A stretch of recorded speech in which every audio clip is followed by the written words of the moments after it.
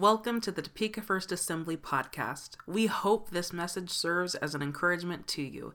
If you would like to support us financially, you can do so online at www.topekafirst.com/giving.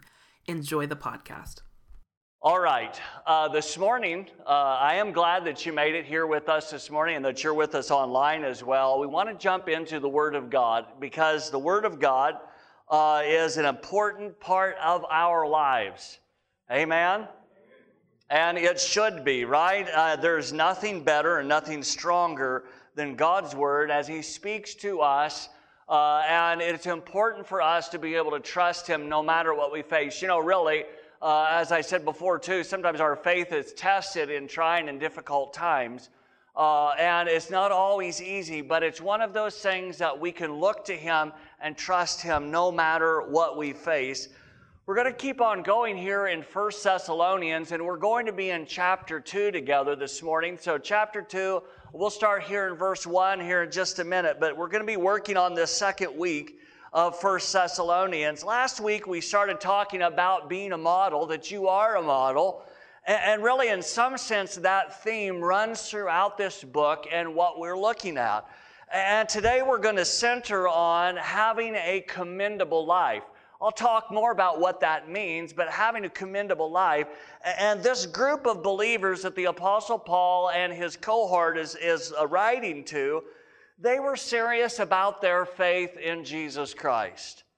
They were serious about it, and really we can be too. And there's some things that Paul and his team bring up in this next chapter here in 1 Thessalonians. And he starts this off by bringing attention to the truth that they aren't trying to trick them or to make them walk off the edge of a mountain, so to speak. So the Apostle Paul and his team, Silas and Timothy, they're not really trying to put the people in a bad situation. But have you ever had the opportunity to drive on a mountain? And you know, mountains are quite interesting. And if you haven't been able to drive on a mountain, maybe you rode with somebody who was driving on that mountain, and maybe you have some interesting memories of what it was like as a passenger, maybe on a bus or a van or in a car. I tell you what, it seems like the higher you get up in those, the scarier it is looking down. But over the years, I've had opportunities to drive through mountain passes a lot, and through other places on mountains where it's not really a mountain pass and doesn't make you feel too comfortable. I've done that here in the U.S., as many of you have, and then also overseas. But one time I was moving a family member to San Diego years back, and we were driving through some very bad winter weather in January. What made us move and drive on I-40 out west in January, I do not know. But that's what we did, and I was pulling the trailer, and we're going along in a little Ford Taurus and with the trailer behind me. Doesn't that spell trouble to you? And so we're going along on I-40, and we had stopped, and it was getting so bad that the semis were driving by us, and the slush from their wheels, because they want to keep their tires hot, they're just running hard, and that slush would cover your car, and you couldn't see. And so we're still running, and finally we get to the top of this mountain, and then we have a big old heavy grade coming right in front of us. And if I remember right, it came down, and then you turned like that, and then you turned like that to go back down. And thankfully, there were guardrails. Doesn't always stop people, right? But that was tough. Then there was another point in my life when I was in West Africa, and I was in my Land Rover, and we were climbing up a mountain, and it wasn't a mountain pass. We were climbing up on the outside of that thing to get up into a plateau, which was high up in the air. And so we're driving along, and then a storm hits, and it's pouring down rain, and there are not always guardrails going up that thing. And the cool thing was I got to meet somebody that was going the opposite way on this very narrow 2-lane highway going up the mountain. And I'm like, it was bad enough for me holding onto the steering wheel and making sure that I had the controlling the brakes properly. But I couldn't imagine what it was like for the other people beside me. They're the passengers. They're the ones that have to deal with me driving.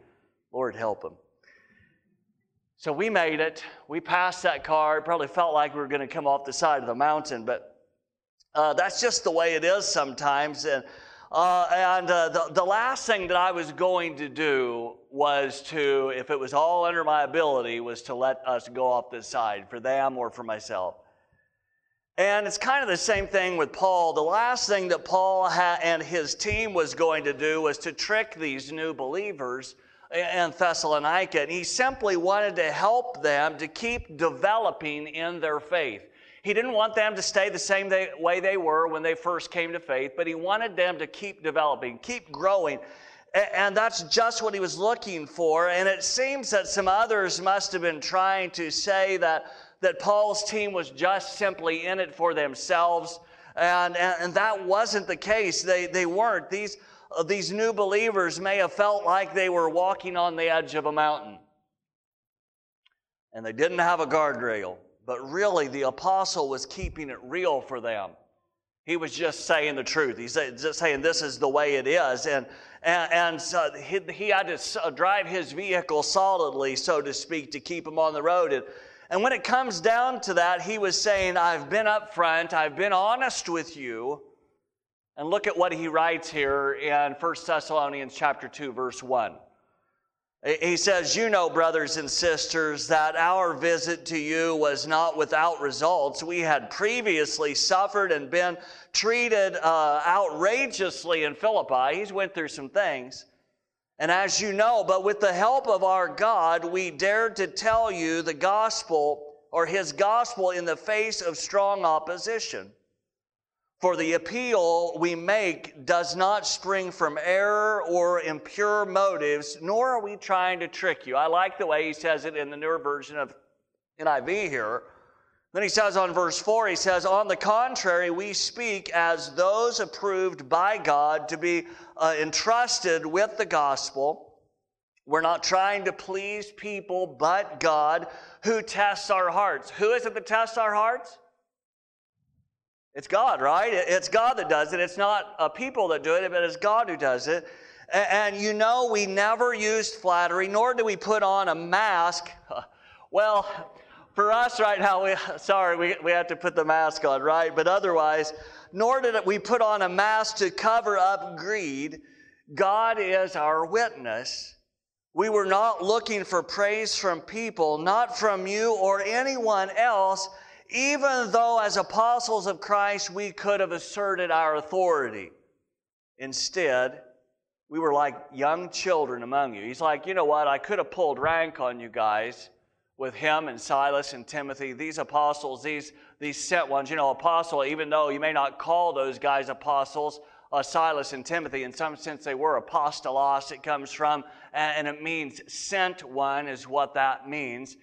They were out as church planters, missionaries, and they had helped plant this work. And so there's some things we want to look at today. And first is our goal isn't to please people, but to please God. Number one, it's not to please people, but to please God. It's always been the most challenging part of serving Jesus Christ.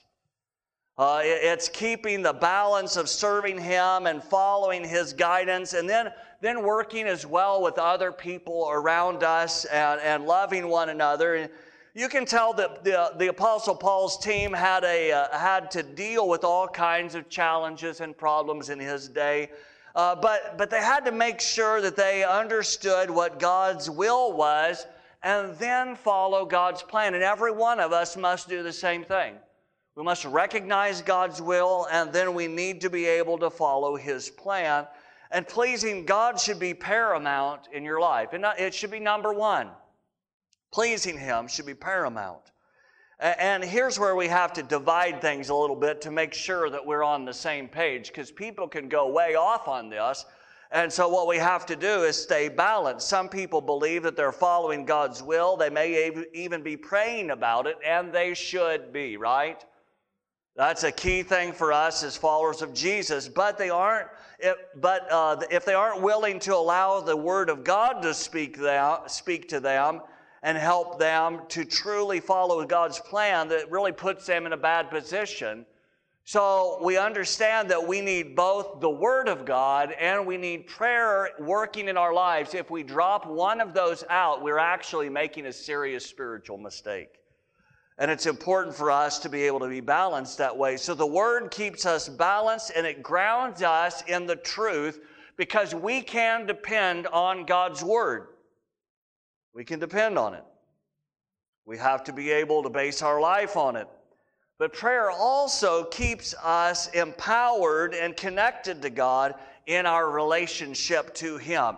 And so if you want to have a life that is commendable to God, then you really need to grow in both of these areas. If you're not, you're simply hovering over a simple tradition of Christianity. And that's not the place to set. That's not the place to camp.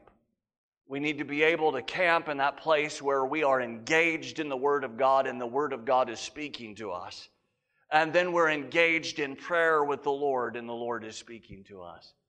Because if we have one without the other, we're missing out on something. We have to be balanced, and if we want to be commendable, we need to walk and grow in those areas. And if we don't, we're simply just hovering over that tradition. And we want to move beyond tradition. And you and I need that living relationship with Jesus Christ. So when your goal is pleasing God and not every person, it changes how you interact with others as well. So that's another part of this. Here's where you need to remember that pleasing God in this context really has to do with not following man's tradition so much, because they were dealing with some of that back in this time because of moving from some of the Jewish ideas, and not just the Jewish scripture, we accept that, but some of the traditions that were added on top of the scripture, and they had been challenged with that before, and Paul was still dealing with those kind of things. So it's about following God's will and God's plan, not so much those traditions. And we all have traditions in some sense, don't we?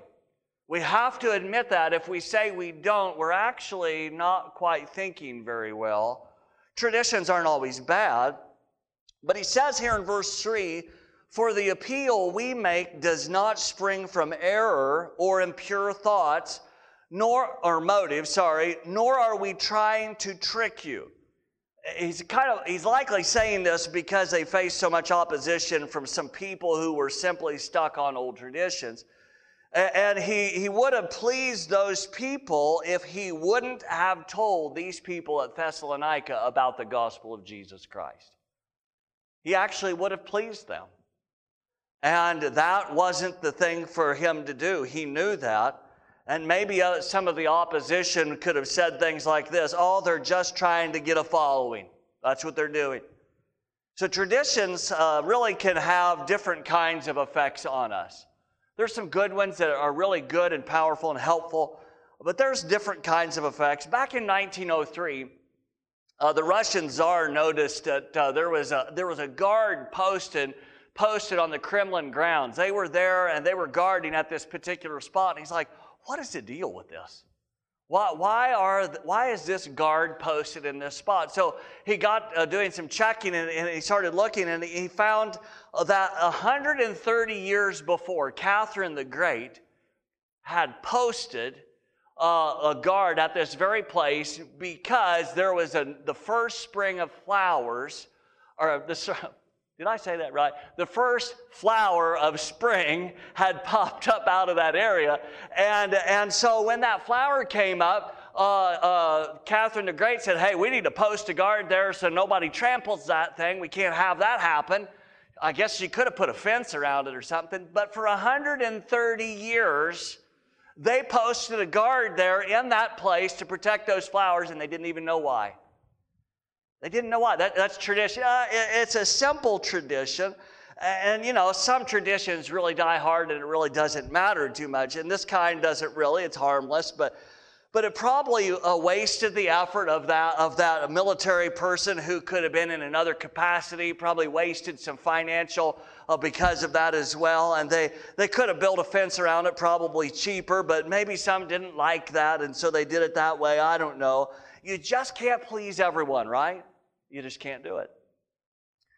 And here's something to remember when you strive to please God. It's going to change how you relate to people. See, sometimes we think that pleasing God means that no one else will be pleased at all. And usually what that means is we're just doing our own thing and we want to do what we want to do and we don't care about what other people think.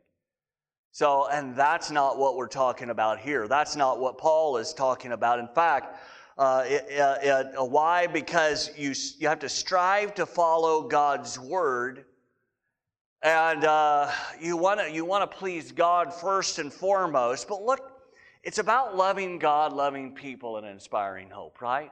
That's what we're about. That's what we need to continue to be about. And Paul said this over in 1 Corinthians chapter 9, verse 22 to 23, and he said this. He says, "To the weak I became weak, to win the weak. I've become all things to all people so that by all possible means I might save some. I do all this for the sake of the gospel." And it goes on from there. But see, the thing is that the Apostle Paul balanced out his ministry and his life. And we must balance out how we relate to others and how we relate to our Heavenly Father. We need to respect one another. We need to respect those outside of our realms. We need to love people. We need to love God, and we need to serve Him. Why did he do this? Well, he wanted those people to go to heaven. He cared about them. He wanted them to go to heaven. And pleasing God means that we must not let our traditions get in our way of other people going to heaven. Our goal needs to be pleasing God first and foremost. And as we please Him, we actually become a model to the world. We actually become a blessing to others around us. We can become an example to others around them, or around us, and our goal needs to be pleasing Him. And so there's a second part to this as well, and we'll look at this in these next few verses as well, and really it comes down to this. He's saying something like this: we care and we encourage you to live a commendable life to God. Look at what Paul writes here in the second part of verse 7 and 8. He says this, he says, "Just as a nursing mother cares for her children, so we cared for you. Because we loved you so much, we were delighted to share with you not only the gospel of God, but our lives as well." I see that as pretty cool. See, that is pretty special there of what he says. So Paul and Silas and Timothy, these three guys who are a part of this letter, they have invested their lives because they love the people, and that's God's kind of love. It was love of a choice. It was a selfless kind of love when they gave of themselves to help them. First, they shared the gospel. They shared the gospel with them to give them the opportunity to go to heaven. Not everybody makes the response to choose to head that direction, right? We know that that's the way the Bible teaches us. God's Word teaches us that way. But we want to give them that opportunity as much as we can, as many opportunities as we can. The second thing is that they shared their own lives with them. So they weren't just sharing the gospel, they were also sharing their lives and trying to invest. They were caring. I'm sure they were praying for them. We know that from the passage. And they invested in them. And Paul's team gave them their own time. And they could have used that time for something else. But they chose not to do that. And why else would he compare the team to a nursing mother who cares for her child? Why else would he say that? She invests in the child and takes her time from other responsibilities to care for the child. That's just the way it is, and that's what Paul's team did for those new believers. And there's some are there some others that you know in your life that you've shared the good news with, and you've also shared of your life? Are there those that you can think of? I know some of you have, because some of you have told me and you've talked to me about those that you've invested in and how you have invested in your neighbors and your acquaintances and those that you have some kind of a connection with.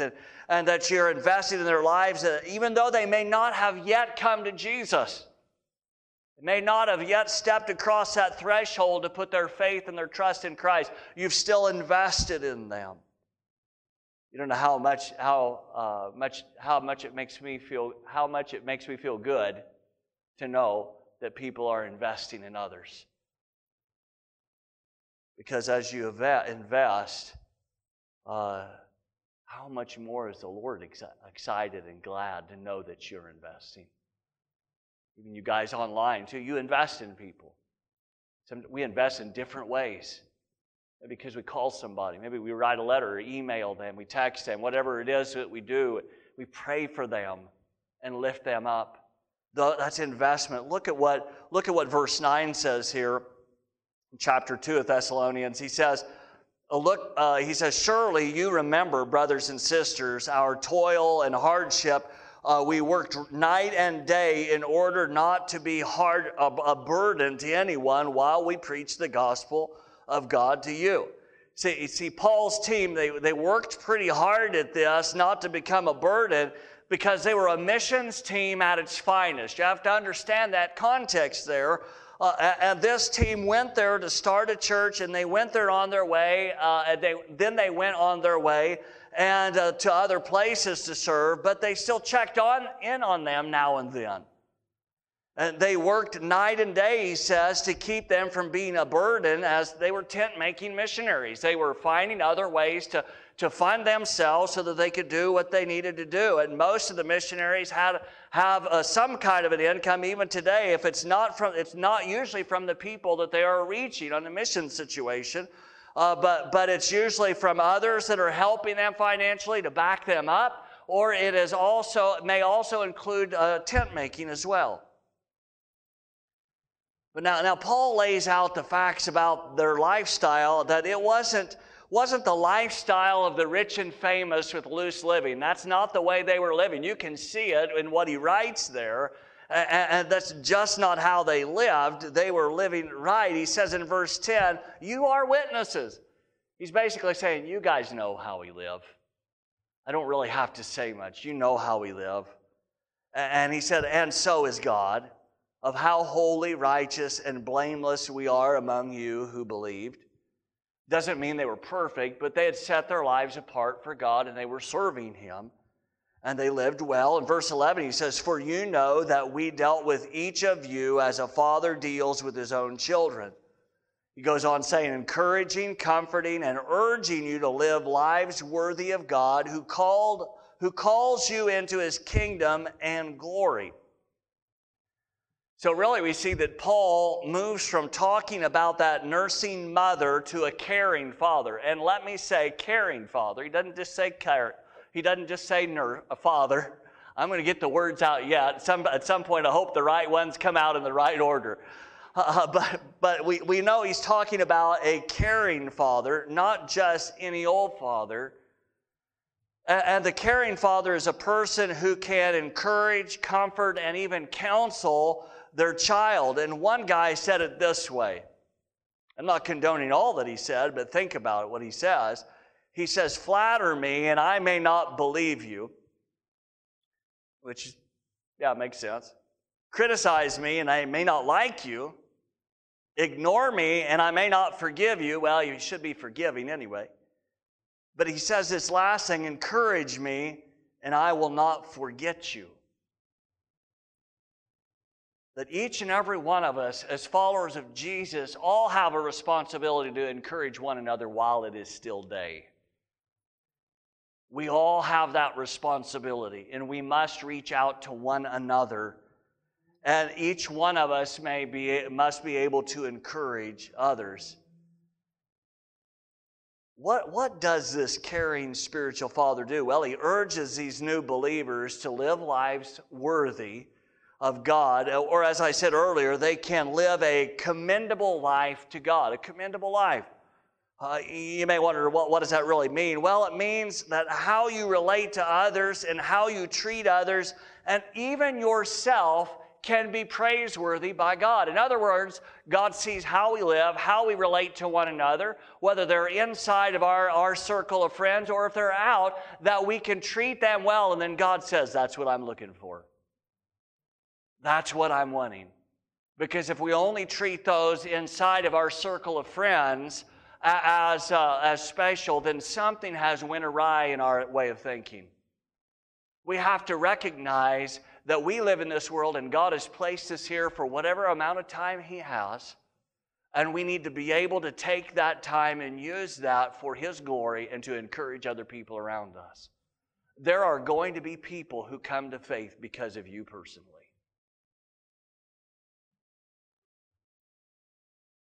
I hope we don't have to say that there are going to be people who turn away from faith because of us or ignore faith because of us. We aren't perfect, right? We're growing.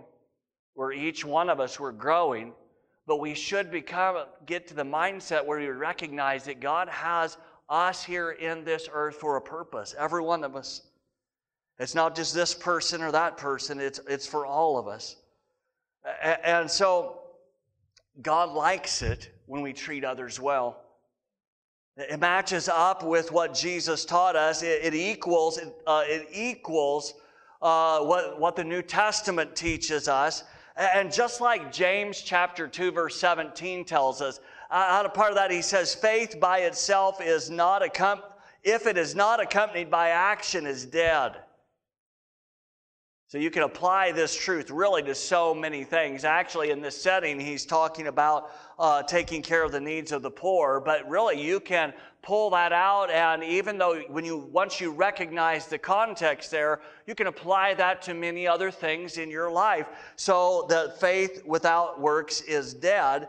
And so there's a boy that went to pick up a couple of things for his mom at the store, and he goes there and he's goes inside and he gets a little bit of money from his mom, and he takes care of some things, gets the little grocery items he's supposed to get. And he heads outside with all those items, and as he's outside of the store, he drops the bag by accident. And there's some others, he's young, and so the others around him come out and say, are you okay? Oh, we're sorry that this happened to you. You dropped that, the eggs broke everywhere, kind of deal. And so then one guy steps up to the plate and he hands the kid a little bit of money to help him. He's like, hey, how can we help this kid? We know that he's probably fearful of mom, what she's going to say, or maybe they didn't have much. And so he passed that little bit of money on, and then he looks at the others and said, how much do you care? So in other words, he recognized that faith without works is dead. And he realized it was a practical thing. Faith and doing really is a practical thing. And Paul encouraged these set of believers, and it comes down to us as well to encourage them to live a life that God can celebrate. We can always find ways to live a life that's worthy. And, Pastor Jody mentioned something about one day to feed the world. We got that coming up. And if we're able to meet next week, then hey, we'll do that. If we're not, then we'll find another way to do that. Maybe it's through online giving, and then you could mark that for one day. For one day to feed the world actually helps people in need, those who are without food and other things in their lives, and it's one way that we can affect our world. And so that'll be coming up, and so one way or the other we can do that. It's a small way that we can put faith into action. Yet we do have to be careful that we don't limit our actions in those ways. And I know we'll all only have so much. We can only do so much. But what we have to do is be led by the Spirit of God in our lives. Sometimes you need to be able to put boots to the ground and serve directly. Sometimes you just have to do that. Sometimes that's the only thing we can do, is we have to find those ways to do it. And for each person, it may be different. And that's the thing. It's not the same for this person as it is for that person. Everybody has their different skills and their gifts and abilities. And so we have to recognize, just because so-and-so did this and we don't have that gift and that or that ability to be able to do that, we shouldn't feel bad. We should say, praise God, and move forward and say, God, what have you given me to do? And I want to do that. Look at what he says here in 1 Thessalonians 2, verse 13 now.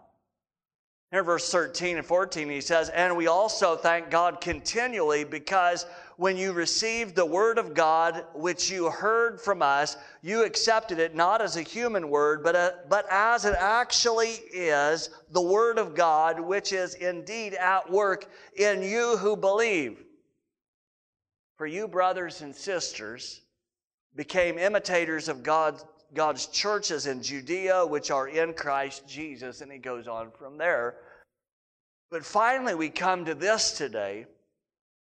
We need to receive Scripture not simply as human words, but as God's Word. Not simply as human words, but as God's Word. So many people today just view God's Word as another philosophy, just another religious set of beliefs, and they don't take it to heart.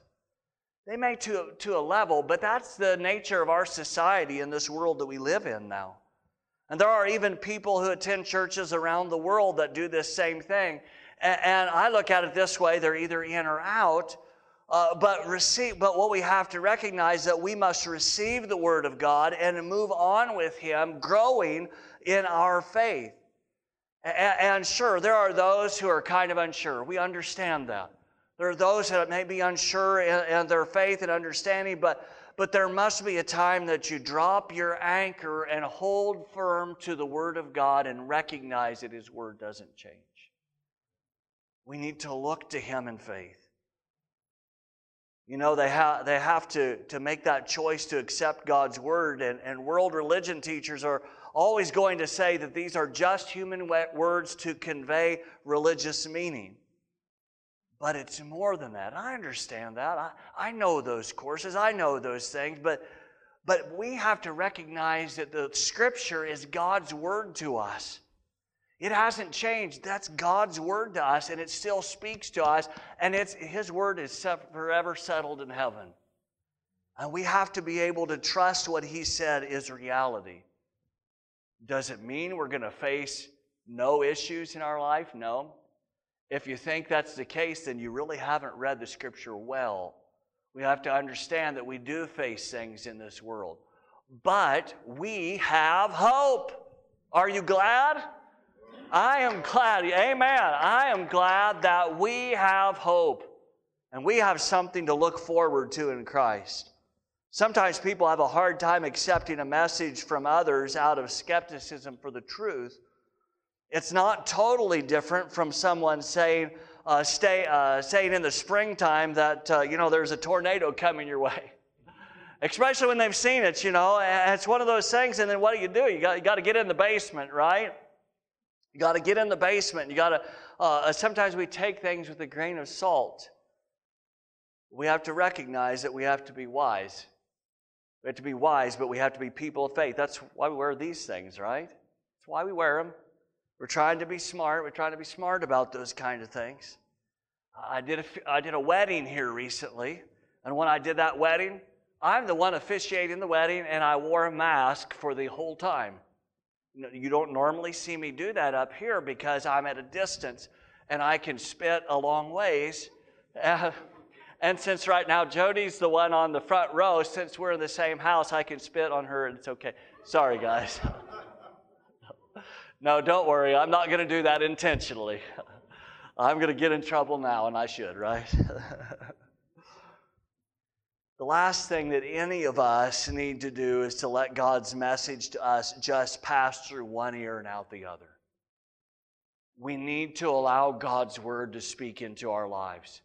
We need to be people who are willing to get on our knees and pray, or sit at our chair and pray. And we need to be willing to be people who are also opened to read what His Word says. So these new believers accepted the Word of God. So like Paul said, it is indeed at work in you who believe. If you expect God to have an impact in your world, then you need to place your faith in His Word. And when you do, He will help you to move toward building a commendable life. A life that is worthy of God, who calls you into His kingdom and glory. He's called you. He's called you. He has called you, and you have to recognize that He loves you. And He wants you to live out a commendable life. As we wrap this up this morning, let me ask you a couple things. Is your goal to please God, or is it to please people? Is it to please God or people? If you please people, I can guarantee you that you're going to be pulled in every direction, right? That's just the way it is. And unfortunately, the way our society has been in the last few years, this world will rip you apart. What we must do is choose to put our anchor down in the Lord and in His Word and trust Him and say, we're going to serve You and we're going to follow You. We're going to be smart, but we're going to serve Him and we're going to follow Him and we're going to put our trust in Him no matter what. If you live a life that's worthy to please God, there may be many challenges. But in the end, you will be more than satisfied. In the end, one day, we're going to meet Him. We're going to meet Him face to face, and we will get to probably be down on our face before Him. And we're going to meet Him, and we're going to have a wonderful time to worship in His presence directly. That is going to be a good time. So if you don't want to do that, you probably don't want to go to heaven. But I'll tell you what, it's a good place to be. And I think we have something to look forward to in Christ. You can live a commendable life, but more than anything, accept the message from Scripture for what it is. It's God's Word. I know a lot of people say this, they say that about it. But when you do accept it as God's Word, it will change your life and it will change those around you. Would you stand with me this morning? Let me pray for you. We're going to have altar workers here. If you feel comfortable, you'll have to wear a mask. We'll be wearing a mask. And you can come forward if you like to. And then we're also going to end in this last song. Let me pray with you. Father, we need You more than anything in our world. We recognize that You are the Lord God. And we are going to continue to look to Your Word, and we're going to continue to be established in Your Word and in prayer. And we ask You, Father, that You would help us as we look to You, even today, that we would endeavor to be people who please You first and foremost. That means in how we relate to others. Lord, we all have a long ways to go, Father, but how we relate to others, Father, I pray that You help us. Father, I pray that You help us to follow You. And Father God, that we would recognize the fact that You care for us. Help us to run on the path that You've called us to run on, and to love one another and inspire hope in our communities. In Jesus' name.